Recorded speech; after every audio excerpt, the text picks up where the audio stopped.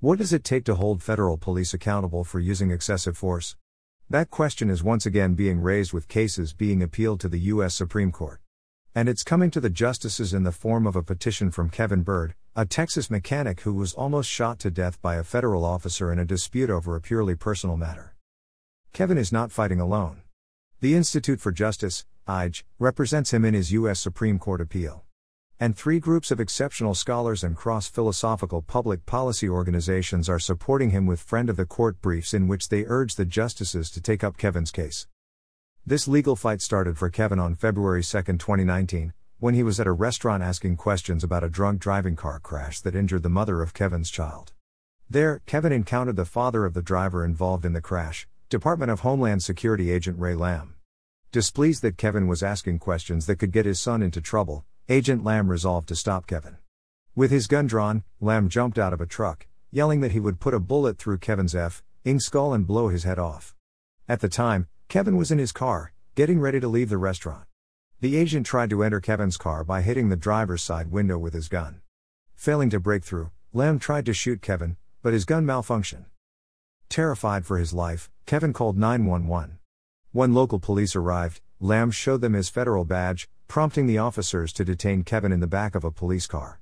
Thankfully, the entire encounter was recorded on video. After reviewing it, the officers let Kevin go and arrested Lamb for aggravated assault and misdemeanor criminal mischief. Because nothing came of the charges, Kevin sought accountability in the only legal forum available to him, a federal district court. He initially succeeded, because the district court held that even qualified immunity, an obstacle that already makes it extremely difficult for victims of constitutional abuse to seek accountability, does not protect an officer who commits such a clear constitutional violation. But when Lamb appealed to the 5th U.S. Circuit Court of Appeals, his victory turned into a defeat because, according to that court, federal officers are entitled to absolute, not qualified, immunity, meaning they cannot be sued at all simply by virtue of being employed by the federal government. This holding prompted one of the judges sitting on the panel to lament that in Texas, Louisiana and Mississippi federal officers now operate in a constitution-free zone. Had Agent Lamb worked for a state or local government, a case against him would have proceeded to trial, said Patrick Giacomo, an attorney for the Institute for Justice, which represents Kevin in his appeal to the U.S. Supreme Court. But because he happens to be a federal cop, he gets away scot-free.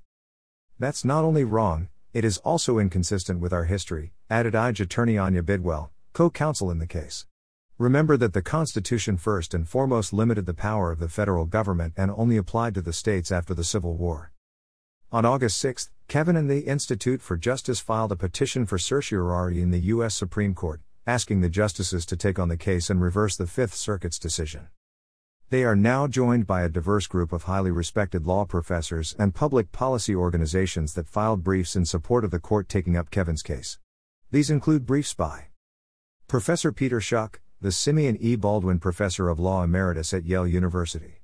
An academic legend in the field of constitutional accountability, Professor Schuck wrote a treatise, Suing Government, Citizen Remedies for Official Wrongs, 1983, which became the foundational text on the subject and inspired many great legal minds to get involved in the field. In his brief, Professor Schuck argues that the 5th Circuit's decision denying Kevin his day in court departs radically from this court's established framework for evaluating damages claims against federal officials for constitutional torts, creating a split among the circuits. Supreme Court review, therefore, is not only warranted but badly needed. Professor Seth Stoughton, a former police officer who, among other appointments, teaches at the University of South Carolina School of Law. Professor Stoughton is a well-respected authority on the use of force issues that plague our nation today. According to his brief, the 5th Circuit is home to one of the largest federal law enforcement forces in the country.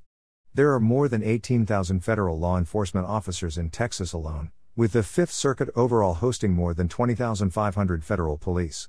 This means that if the 5th Circuit's decision is allowed to stand, a constitutional remedy will effectively be abolished exactly where it is most crucial.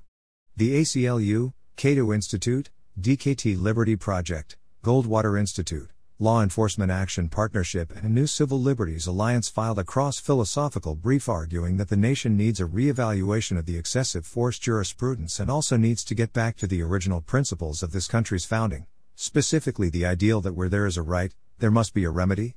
The 5th Circuit's decision cannot be allowed to stand lest this foundational principle be denied to those who most need it. We are grateful for the support of esteemed Professors Schuck and Stoughton, and of the amazing cross-philosophical group of Amici, said Scott Bullock, IJE President and General Counsel. In this polarized moment in our nation's history, it is inspiring to have such a broad coalition, especially at this early stage of Supreme Court review. We all agree that the Constitution is not an empty promise but provides vitally important constraints on government power. We ask the Supreme Court to grant review and make this absolutely clear to federal courts nationwide. This case is litigated as part of the Institute for Justice's Project on Immunity and Accountability, which seeks to hold government officials more accountable when they violate individual rights. As part of the project, IJE will continue to fight against the many special protections that shield government officials from accountability.